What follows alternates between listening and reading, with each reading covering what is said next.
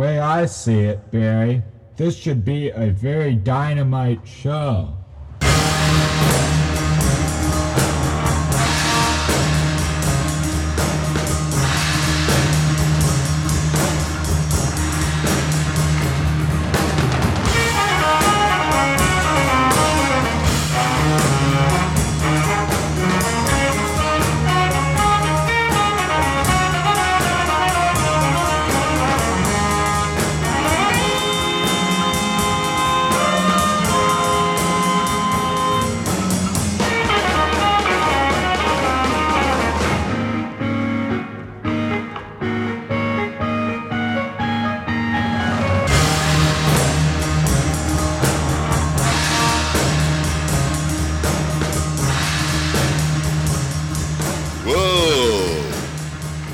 There's a lot of people out there. How you doing? One moment, please. Relax, please relax. No, we're not going to play Gregory Peccary. I wish we were, but we can't do that one. As soon as we've checked everything out, the first song is going to be podcast number 4.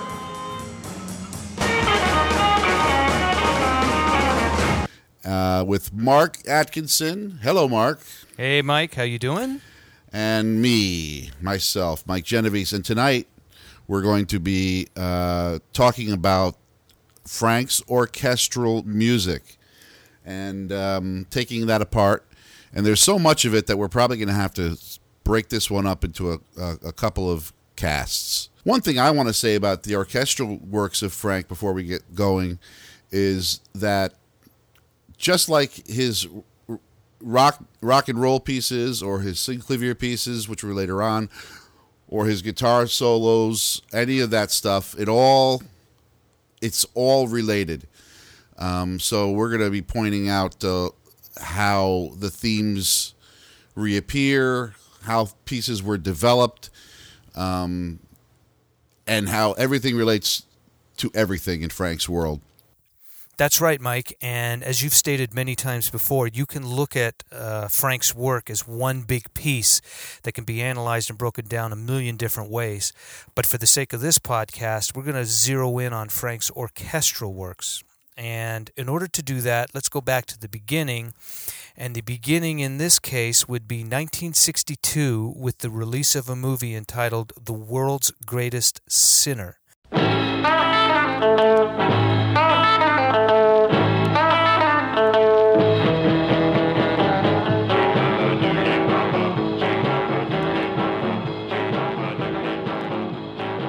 This movie was produced, directed, and starred an actor by the name of Tim Carey.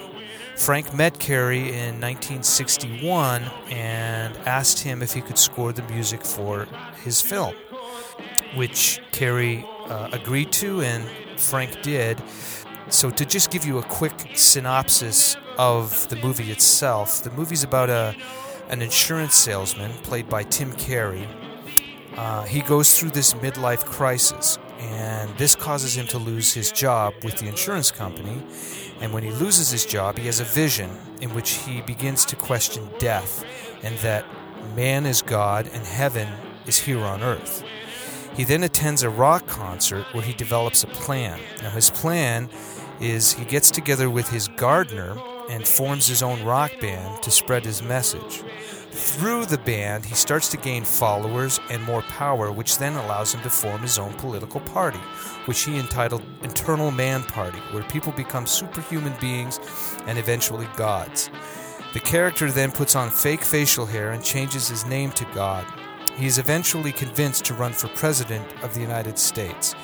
He gets so swept up in his delusions that he begins to believe that he is God. He then challenges God to a showdown. So that's basically what the movie's about. When the movie was released in 1962, it was touted as the worst movie ever made. And Tim Carey, from the time it was released up until the day he died in 1994, was known to actually re-edit the movie several times. Following the release of the movie in 1962, the next time Frank was able to have his music performed was in 1963. It was Sunday, May 19th, 1963, at 8:30 p.m., Mount St. Mary's College Department of Music presents the experimental music of Frank Zappa. It was in the Little Theater. Now, in the program notes, the program consisted of the following songs. Number 1, Variables 2 for orchestra. Number 2, Variables 1 for any 5 instruments. Then an intermission. Then number 3, Opus 5 for 4 orchestras. Number 4, Rehearsalism. And number 5, 3 pieces of visual music with jazz group. And then there was a question and answer period. It's important to note that that's what the track listing was for the program that was handed out. However, the following is what was performed that night. Number 1 was piece number 2 of visual music for jazz ensemble and 16mm camera.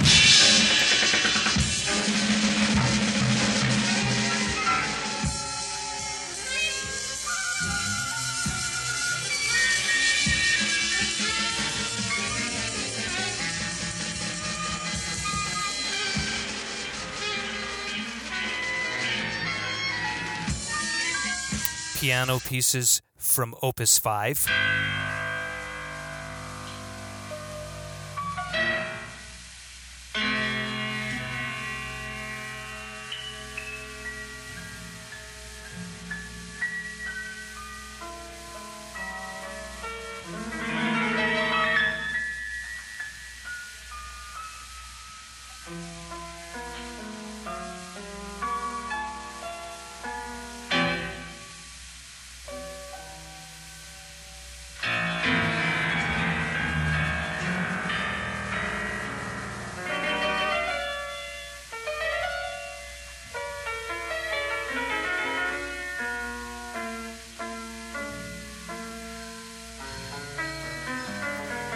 Collage number 1 for stringed instruments.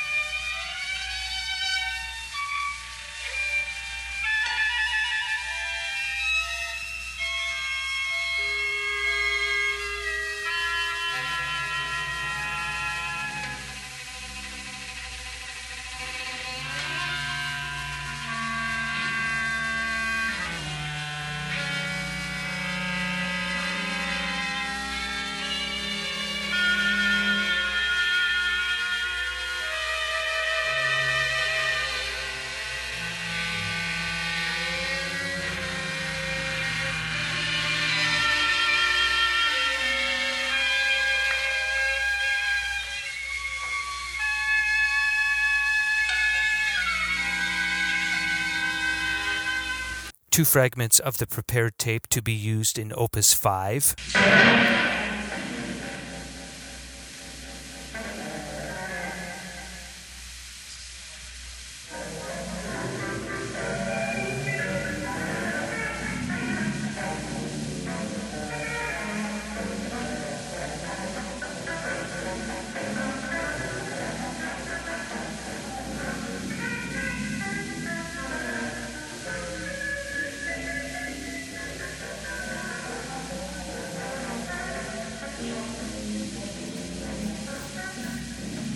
And finally, Opus 5.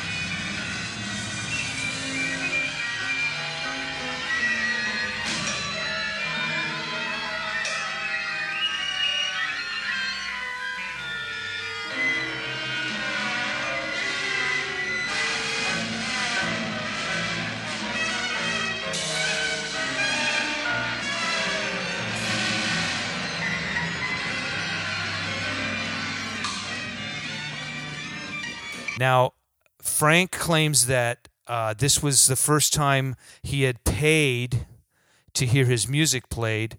I guess he scraped together about $300 to put on this concert that he put together. Is that right? I've never heard any of this stuff before, and it's very interesting.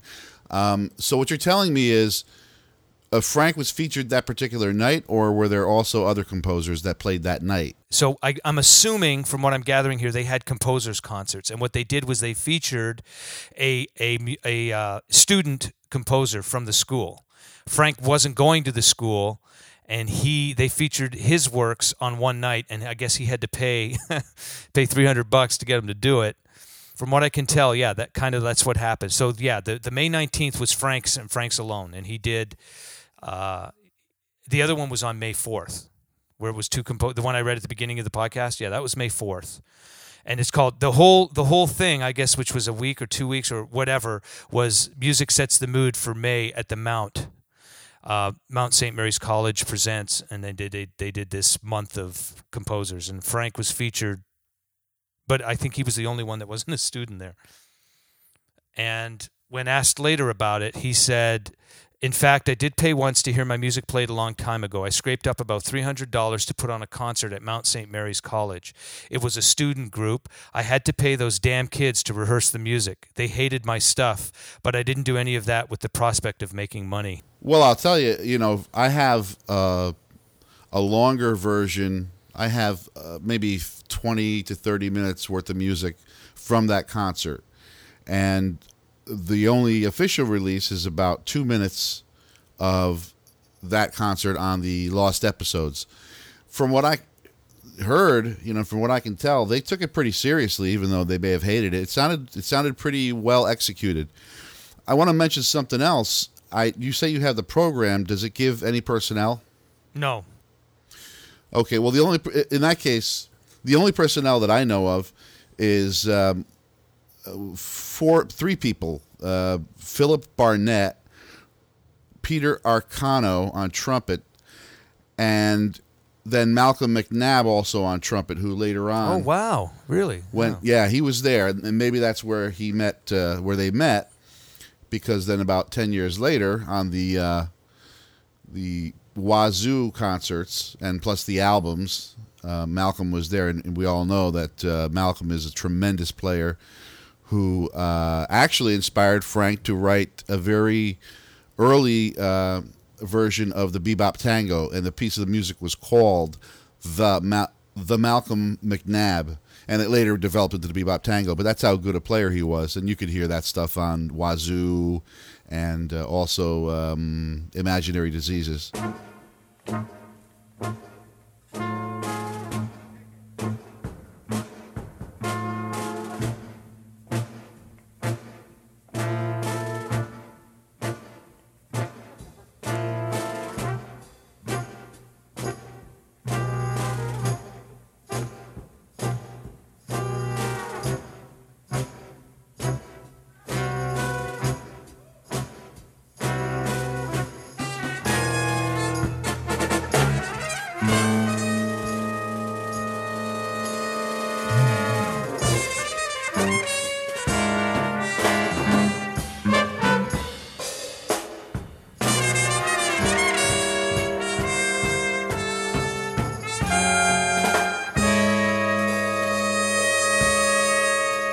Just to add to what Frank had thought about that concert, besides what I had already said, Frank goes on to say maybe less than 100 people showed up for it, but the thing was actually taped and broadcast by KPFK, which was a radio station. He goes, last year some guy in England somehow got a copy and sent me a cassette of it, but I haven't bothered to listen to it.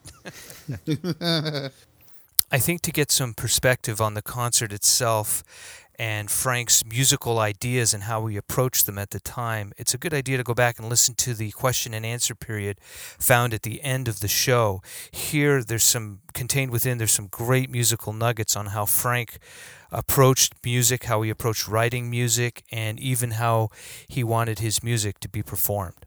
Also, how he stuck by his approach and ideas right through to the end of his career.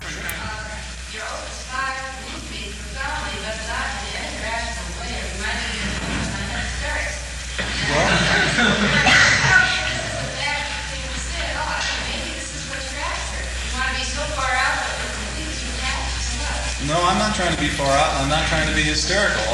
In a way, it's quite a purely intellectual thing on the Opus 5. Even though it may have sounded comical to a few of you, I can see we got a nice little laugh at the end of the piece.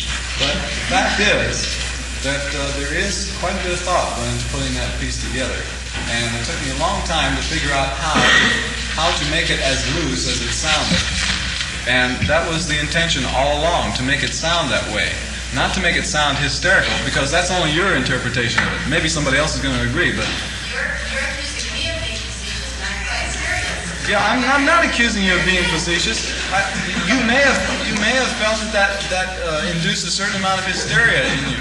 But to me, when I hear that, the only thing that I can say is that's the way I've always wanted the music to sound.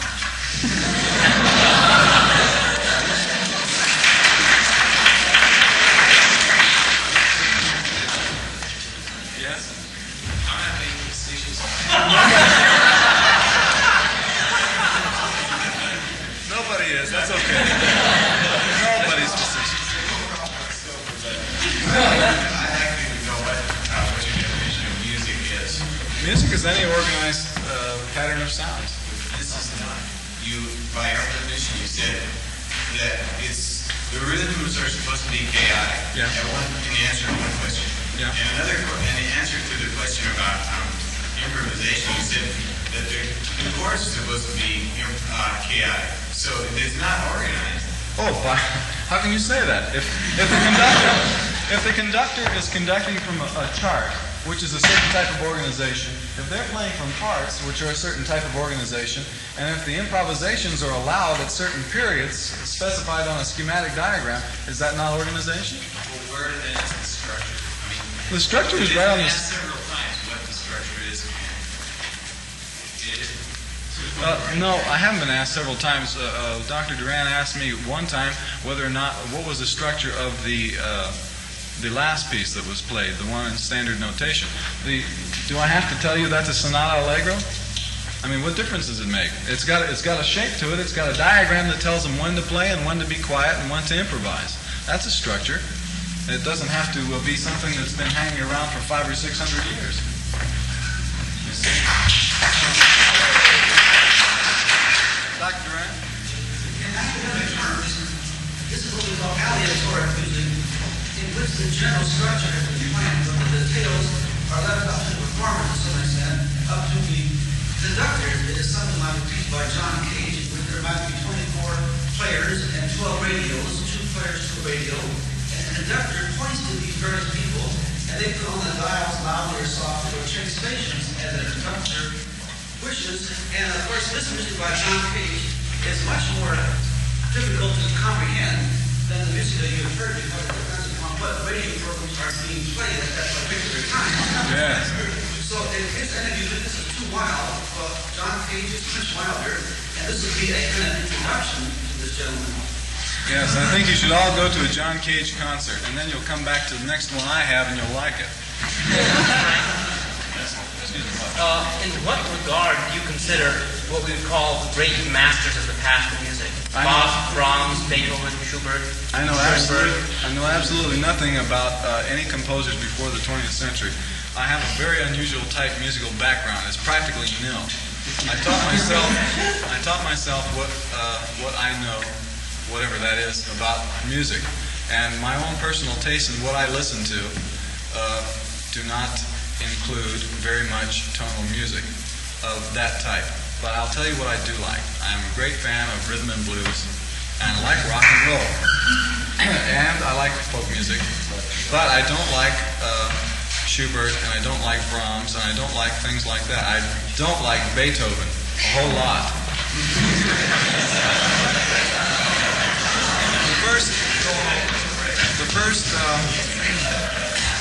The first long-playing album that I bought was The Complete Works of Edgard Varese, and I got that when I was about 14 years old. And that's what I grew up with musically. I didn't even have a record player before that, and I wasn't listening to the radio, so you might say that I kind of started out on the wrong foot.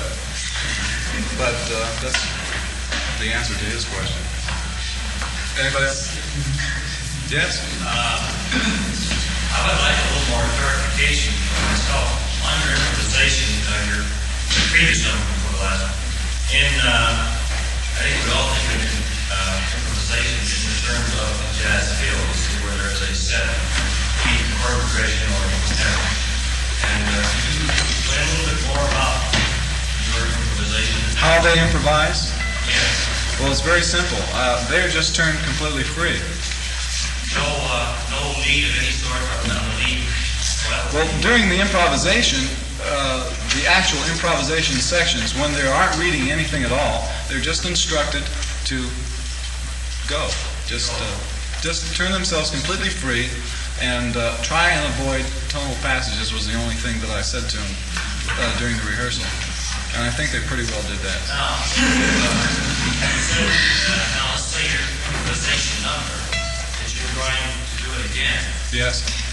And you're going to go out approximately the same way as you did tonight. What instructions would you give to the group? Well, I may want it to come out approximately the same way it did tonight, but I don't see really how I could. Because in the first place, it's kind of a foolish idea, because after how I explained to you how the parts work, you just can't match the rhythms, and you can't duplicate the improvisations, and you can't duplicate the spontaneity that you get. Well, I'm thinking in the line of the jazz field, of course, because improvisation is a wonderful thing. I like it. It is. It gives you an idea. Okay. It can be a tremendous experience. And what I'm getting at is when a group, a jazz group improvises, they have an idea before they start. See, They had an idea. They had an idea of what they were supposed to do before they started too. I told them what not to play. I told them what I didn't want to hear. It may sound kind of tyrannical, but the idea was that we have these conductors up here who are actually helping to compose the piece. The conductor, in this instance, is more than a conductor. He's assistant composer. And I have the total say-so over the other assistant composers over how I want it to sound. All I'm trying to do with this group in Opus 5 is make them create a piece of music on the spot the way I would like to have it played. See, that's the whole idea of it. And when we were rehearsing, I just explained to them I didn't want any scale practicing, and I didn't want any fooling around of that sort, and playing of little tunes in there, things like that. Yes? Have you composed, I guess that's what you use, any other music in what we've heard tonight, any other radical things? Have I composed any other radical things? Well, no, I didn't mean it that way. What we've heard tonight, have you done anything very much different from this? Yes. Could you explain anything else? Yeah. I sold a record to Capitol last Friday.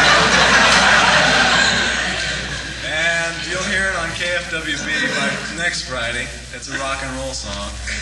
And I make my living doing things like that. And it is quite a bit different than what you've heard tonight.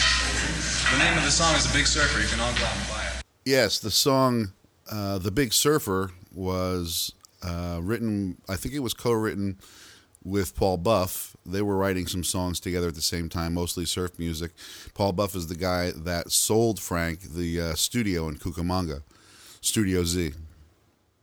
Also, Mike, if we go back to the official release of excerpts from this concert, we can probably glean a lot from that, can't we? Yeah, that clip, the one that's from the Lost Episodes from the concert at St. Mary's, pretty much says it all, because Frank was conducting the orchestra back then. And there's a point in the middle of that clip where it's just cacophony. It's chaos. But although there is a method to his madness, he has to stop the orchestra, and because it's really crazy. And he says to the audience, maybe I should tell you what we were doing. The signals that we were giving, I'll explain to you very simply. This means free improvisation, and the finger signals told the performers which of the fragments they were to play at any given moment. So that's real early stuff. That's 63. We're talking, and he didn't form the Mothers for a couple of years, and then that. Especially in the early days, 50 to 60% of the show was conducted by Frank. It was improvised, and that is a good thing to know that he was already doing that way back when. And also, you can hear the way he talks in front of an audience. He's very comfortable already, and he's not even 25 yet. What is he, 22, 23 at that point? So I can't say that I know that music really well, but it's a good artifact because it's where it all started. A couple things. Frank's appearance on Steve Allen when he played the bicycle.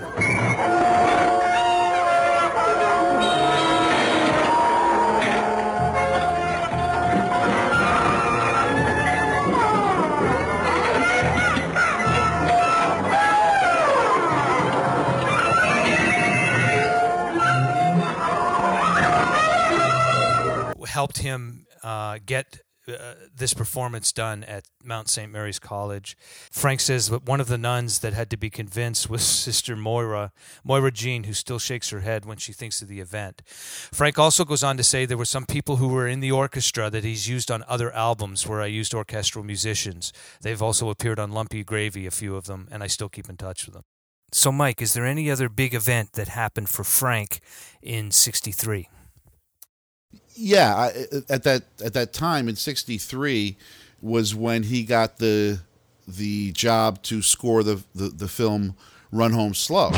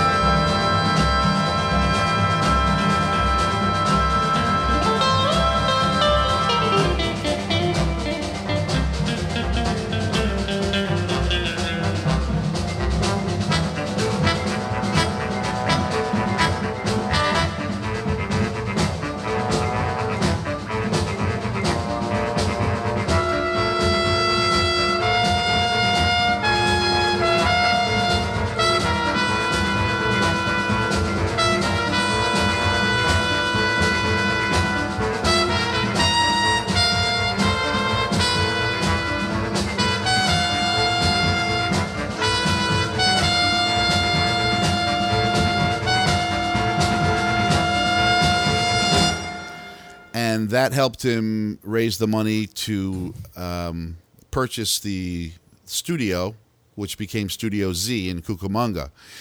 That score, Run Home Slow, also contained bits of music that appeared later on in Frank's career. In particular, Duke of Prunes.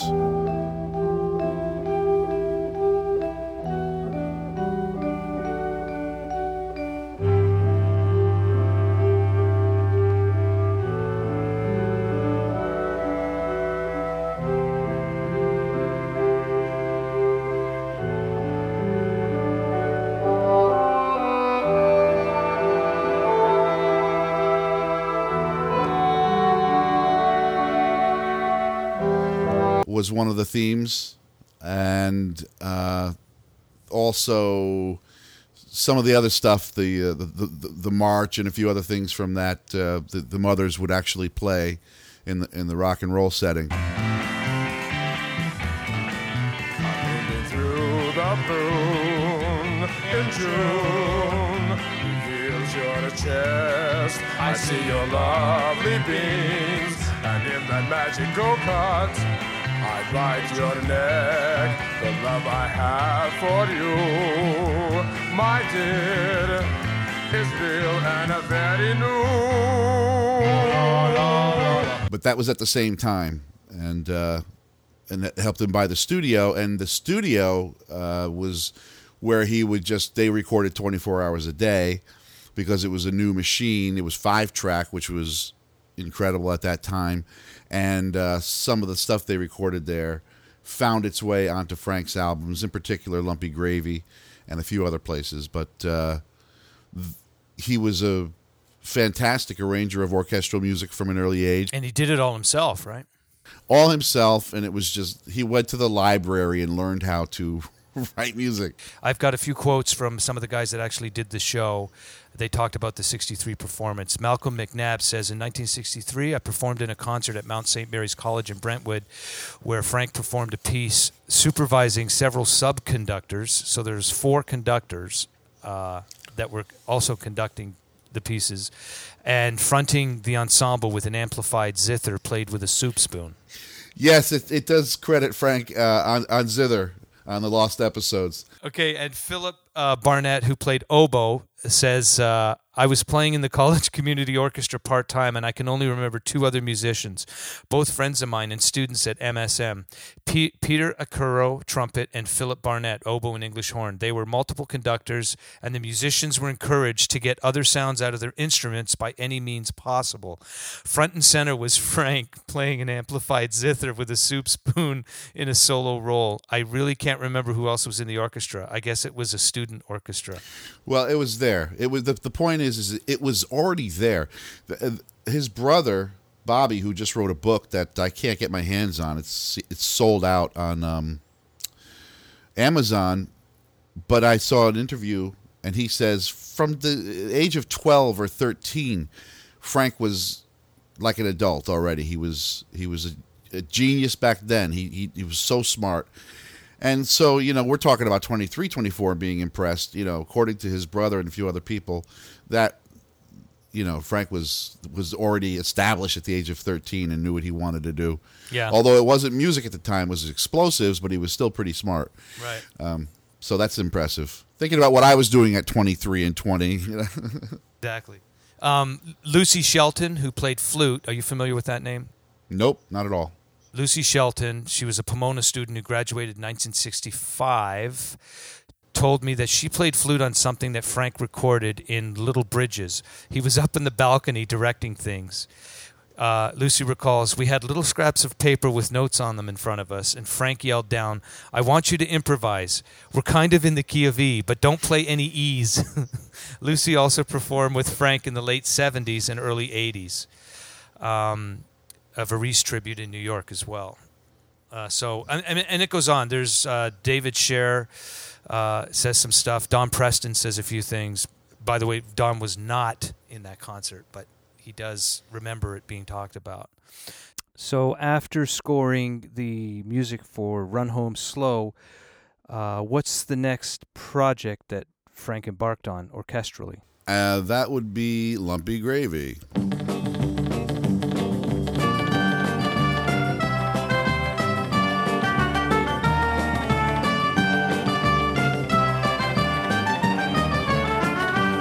The way that came about was maybe Frank, a few people at Capitol Records knew that Frank wrote orchestral music, or they were impressed with his arrangements on the Freak Out album, which was all Frank.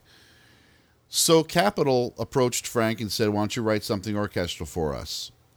And this was the spring of 1967.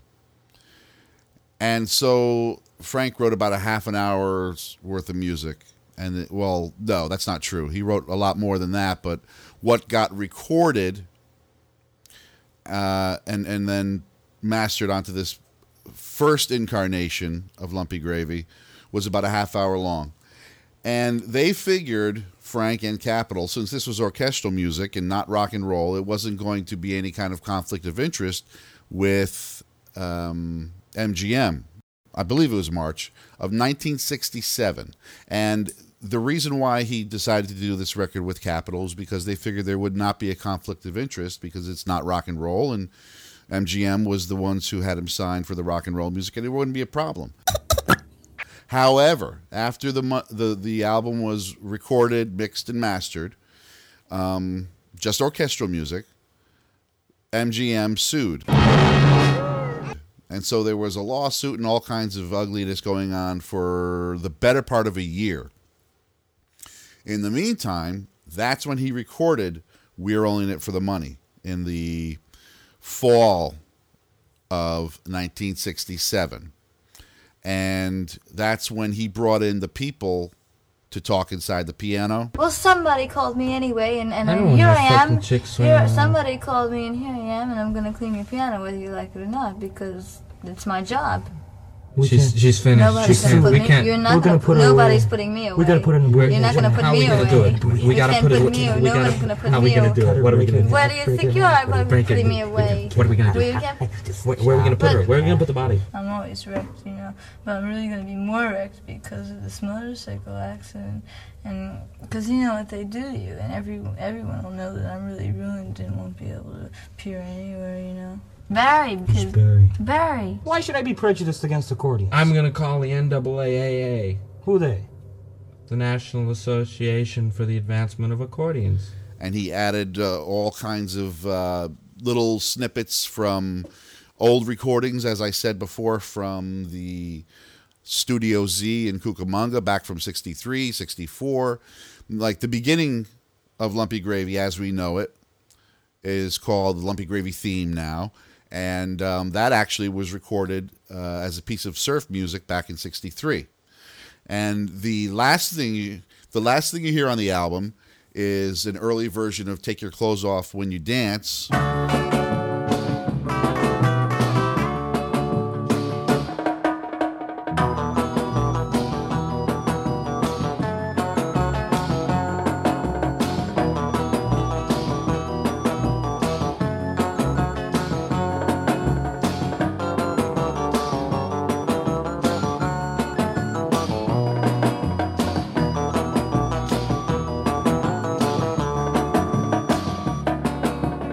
Which, before it became Take Your Clothes Off When You Dance, was a few other things. One of them was I'm So Happy I Could Die or something like that. And he also, just to drive the engineers crazy, had little bits of tape, 15 seconds here, 30 seconds there, just taped all over the tables and walls in the studio, and he just randomly put them all together, and these guys had a heck of a time editing that album, but it was the way Frank wanted it. And so it became a completely different animal than it was when it was originally conceived. Eventually, Verve, or MGM, and Capitol worked out their differences, and I really don't know the details of the lawsuit or anything like that, or the settlement, but Frank was able to release the album in, I think, May 13th, actually. May 13th, 1968 was when it finally got released. So it's funny. Lumpy Gravy was started before We're All In It For The Money and was finished after We're All In It For The Money. So they're kind of simultaneous. That's why on one of the albums it says, is this phase 1 of Lumpy Gravy? Is this phase 2 of We're All In It For The Money? And there's actually some music that's on both. There's that little theme when the guy says, oh, geez, we have to go through this again. Oh, man. I don't know if I can go through this again.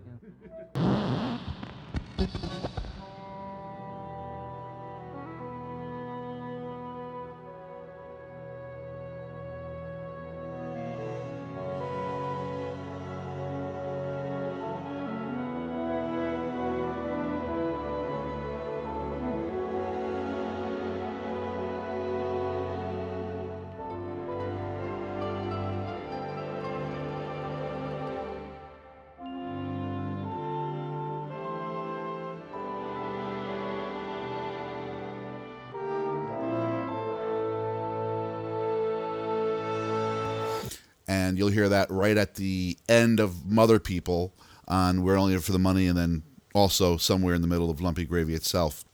Do you mind if I rhyme off really quickly the musicians on the Oh, on the yeah, album? yeah, because that's important. Yeah. So on piano, Paul Smith, Mike Lang, Lincoln Mayorga, and Peter Jolly. Drums were Johnny Gurin, Frankie Cap, and Shelly Mann. Percussion was Emil Richards, Gene Estes, Alan Estes, Victor Feldman, Kenneth Watson, Thomas Poole. These are all heavy studio guys, by the way, at the time. Very heavy. Yep. Woodwinds, Ted Nash, Jules Jacob, John Rotella, Bunk Gardner, Don Christlieb, Gene Cipriano. And of course, Go Bunk. ahead. Yep. Of course, Bunk, became a mother. Yep. French horns, Arthur Meb, Vincent DeRosa, Richard Parisi, Arthur E. Briegleb, David A. Duke, and George F. Price. Trumpet, Jimmy Zito. Trombone, Kenneth Schroyer, Lou McCreary. Guitars, Jim Helms, Tommy Tedesco, Tony Rizzi, Al Viola, Dennis Budimar. Bass, Bob West, John Balcom, Jimmy Bond, Lyle Ritz, Chuck Berghofer. Strings, Sid Sharp, Alexander Colton, Tibor Zelig, Ralph Schaefer, Bernard Kundel, William Kurach, James Getzoff, Arnold Belnick, Leonard Malarski, Harold Ayres, Jerome J. Reisler, Philip Goldberg, Leonard Selleck, Harry Hyams, Joseph DeForest, Jerome A. Kessler, Raymond J. Kelly, Joseph Saxon, Jesse Ehrlich, and Harold G. Bemko. And the chorus was Louis the Turkey, Ronnie Williams, Dick Barber, Foon the Younger, Roy Estrada, another mother, Spider, Motorhead, another mother, Gil, All Night John, the other John, Cal, which is Cal, Cal Schenkel. Thank you. Yeah. Let's be He's the artist. Yeah. Pumpkin, Larry Fanoga, Monica, Jimmy Carl Black, the Indian in the group. Also Sammy, Harold, Charlie, Bruce, and there you have it. Just a couple of things in there. A few things, if I can go back, let's see. On the trombone, Ken Schroyer. He went on to play with the Wazoo years later. Pick out names? Yeah. Well, I'm just looking at a few names. Yeah, that's great. On guitar, Tommy Tedesco was part of a studio band called The Wrecking Crew, and his son actually has just come out with a movie. It's an excellent movie. You can watch it on Netflix, by the way. And The Wrecking Crew was the studio musicians that were hired for every pop album back in the day, in the 60s. They played on everything. Yes, I've heard of him. Right. Yes, I have. I wonder if Vince DeRosa, the French horn player, is with that group, because Vince DeRosa, look, 60s and 70s, he's the French horn player on every album there is, whether it be Sinatra or whoever. So in the band called The Wrecking Crew were two musicians on guitar, Tommy Tedesco, and on percussion, Emil Richards, who were both on the Lumpy Gravy sessions. And Emil tells a great story that he and Tommy on the session were constantly putting Frank down based solely on his appearance. They all felt that he couldn't possibly know what serious music was all about. And when Frank pulled out the music and handed out all the charts, all the classical musicians on the session became very snobby and stated emphatically that the music was unplayable. So Frank responded by asking, can you at least try to play it? Everyone just laughed at Frank, and behind his back were putting him down, again based on his appearance. No one even wanted to touch the music. So Frank then said, if I pick up my guitar and I play your part, can I prove to you that it's playable? They all said it's impossible and definitely not playable. So Frank went over and picked up his guitar and started playing the charts. And Tommy Tedesco and Emil went up behind him and said, that son of a bitch, he's playing the music. And immediately they respected Frank and got all the other musicians on board for the session. A second funny thing that happened was Frank wrote a passage of music and asked Tommy Tedesco if he could play it faster than Emil could on xylophone. And Tommy replied, yes, he could easily. So Emil yelled, no way, you can't play it faster than I can. And they both put up a bet to see who could play it faster. So Frank said, why don't both of you play it together as fast as you can play it? So they did, and each time they were trying to outdo each other. So Frank said, wait a minute, let me turn the tapes on. So he recorded it, and then when the album finally came out, Frank sped up the section in question.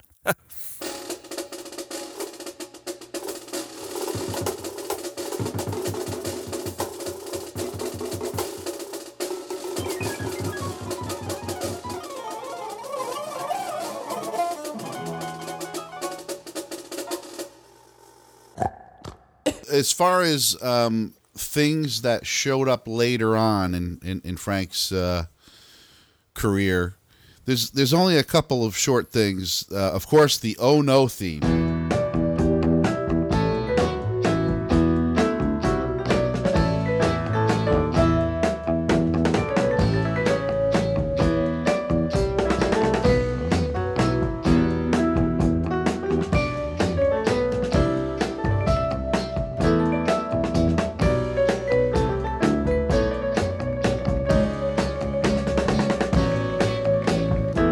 which could very well be the theme of Lumpy Gravy. I mean, it comes back in lots of different variations throughout the entire album, but it wasn't called Oh No at the time, but it became that later on.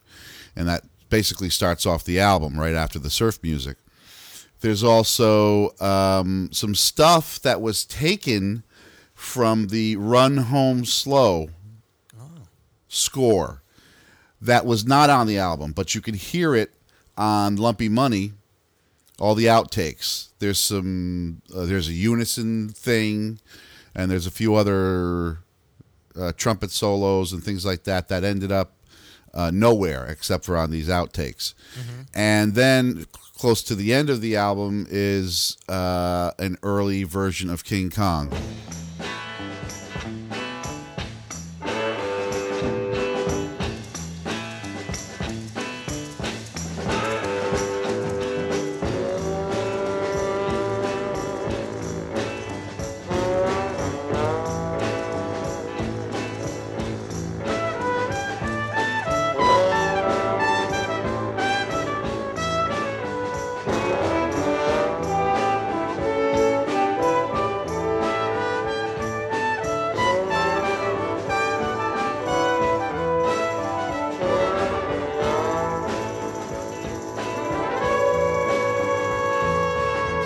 But that's really about it. When we get to the next batch of orchestral music, the themes are completely, and I'm talking about the stuff that appeared on Ahead of Their Time. The themes are completely different. Nothing even pertains to the Lumpy Gravy stuff. And once again, with the story we just told, here's another example of Frank having to fight. It's unbelievable to fight to get his music out. It baffles me. Even the freak out sessions.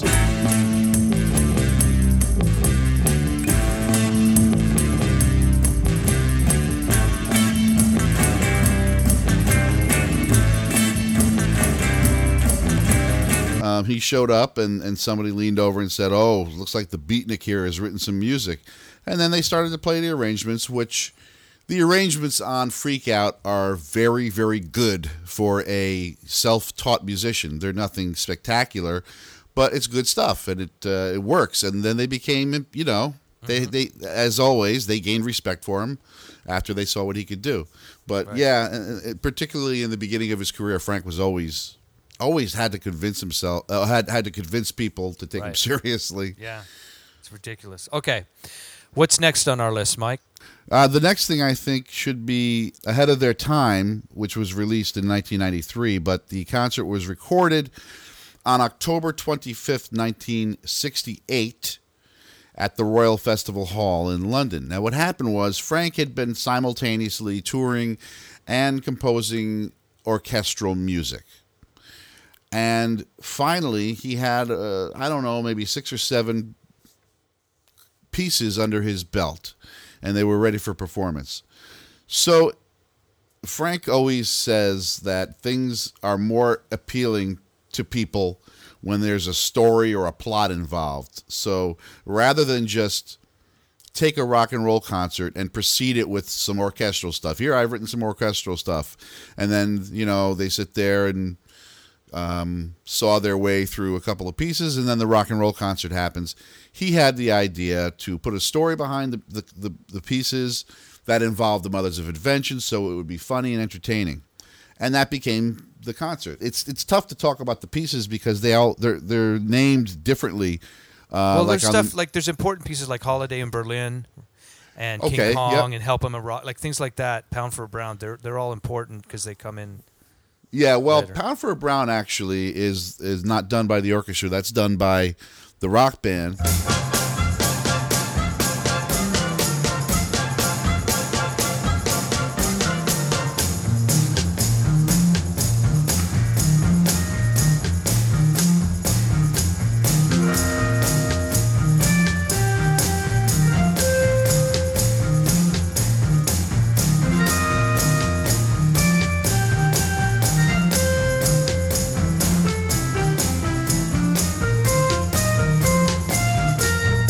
But there's an interesting story about that. that was originally a string quartet that Frank wrote in 1958. Really? Yes, absolutely. And this, if somebody can either verify it or tell me I'm wrong, but I've heard also it was around that same time that Frank wrote an early incarnation of Envelopes.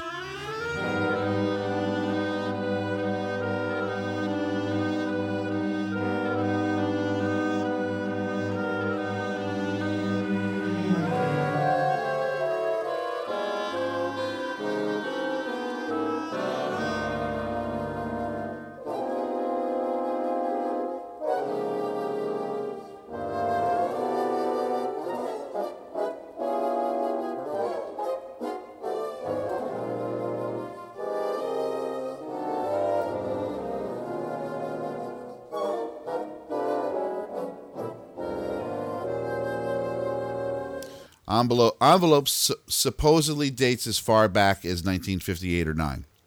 Okay, so... Oh, okay. Yeah.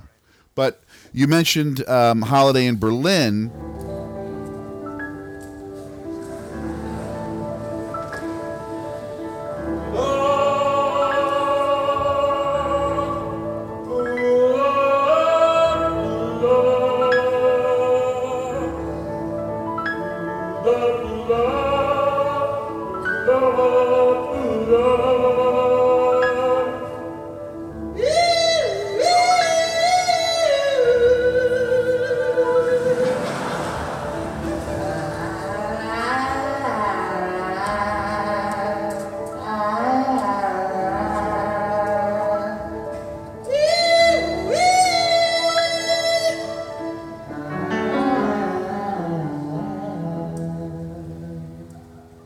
Which is sung by Roy Estrada when he's supposedly auditioning for the Sirius Band. And he sings a little mid melody there. But that's not performed by the group. The group performs a couple of pieces which, when they were originally released in 1984 on the mystery disc, they had names like Piece Number 1, Piece Number 2, or, you know. But when the album was released in 1993... ahead of their time, he gave them different pieces. But basically, you've got, the beginning of the piece called Progress, which is the play. When Frank goes, we're doing a play. And the play called Progress talks about how the serious musicians in the group don't want the shitty musicians. They want to throw them out and so on and so forth. And it opens up with a little theme that goes like this.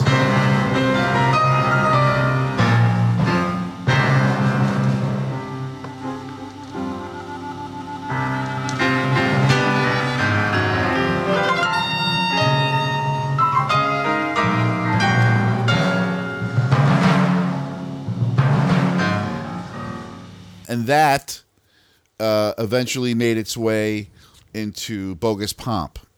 It never appeared in 200 Motels or any other place. It made it into the orchestral piece Bogus Pomp. Yeah, then that's not the orchestra though. That's just the mothers, the talented mothers, quote unquote.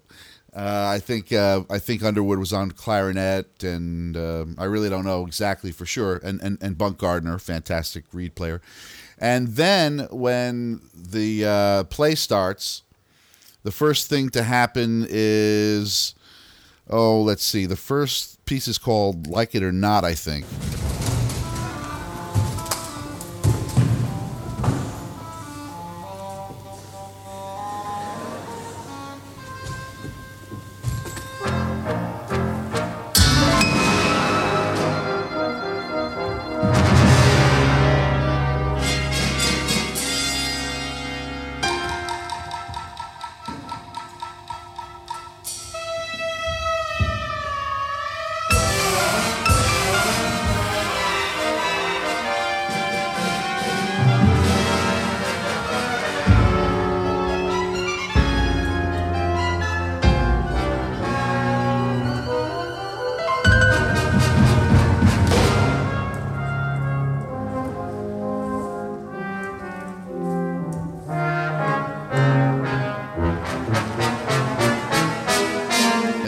eventually got into 200 Motels, and I think it was called Redneck Eats.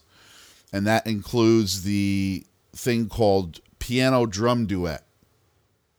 And that can be found on Volume 5 of You Can't Do It on Stage Anymore. And it's basically written for electric piano and drums, but here it's scored for the small orchestra, the members of the orchestra.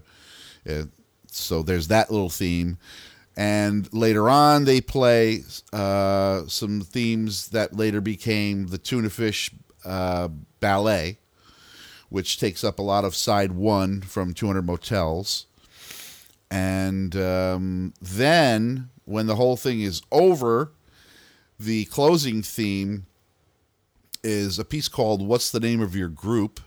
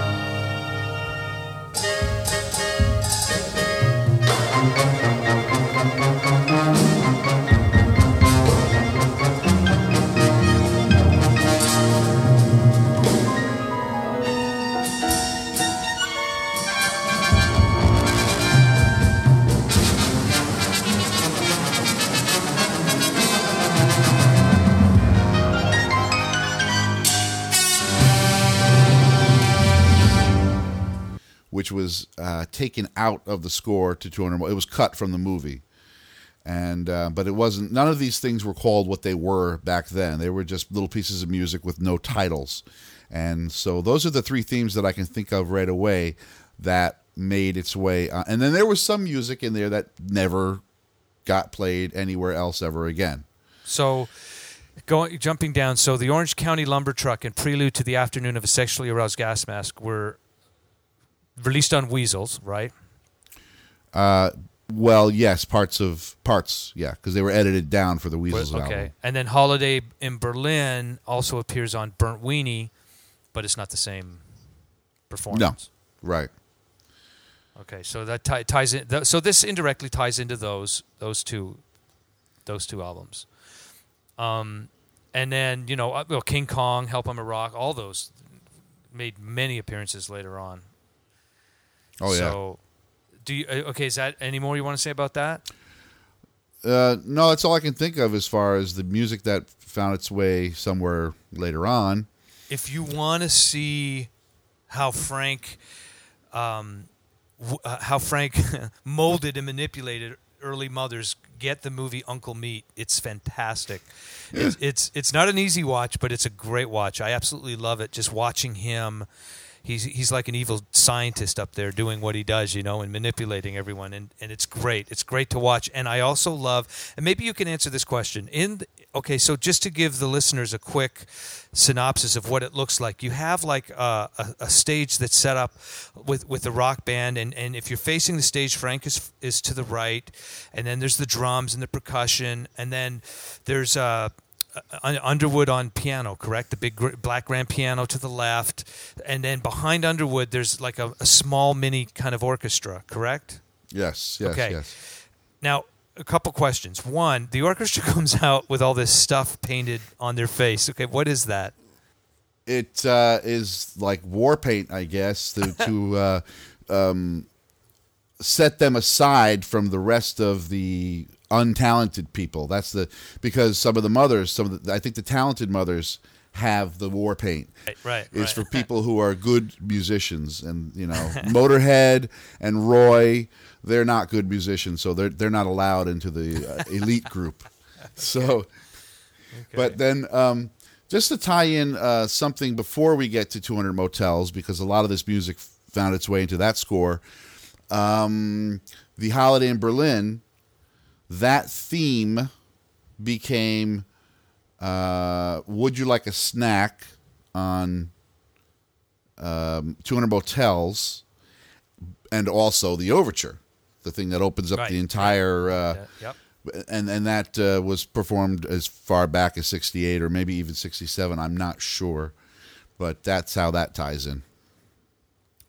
Okay, really quick, the musicians on Ahead of Their Time are Frank Zappa, guitar vocals, Jimmy Carl Black, drums, Roy Estrada, bass guitar, Don Preston, electric piano, Bunk Gardner, tenor saxophone and clarinet, Ian Underwood, alto saxophone and piano, Euclid James Motorhead Sherwood, baritone sax, tambourine, Arthur Dyer Tripp III, drums and percussion, and members of the BBC Symphony Orchestra.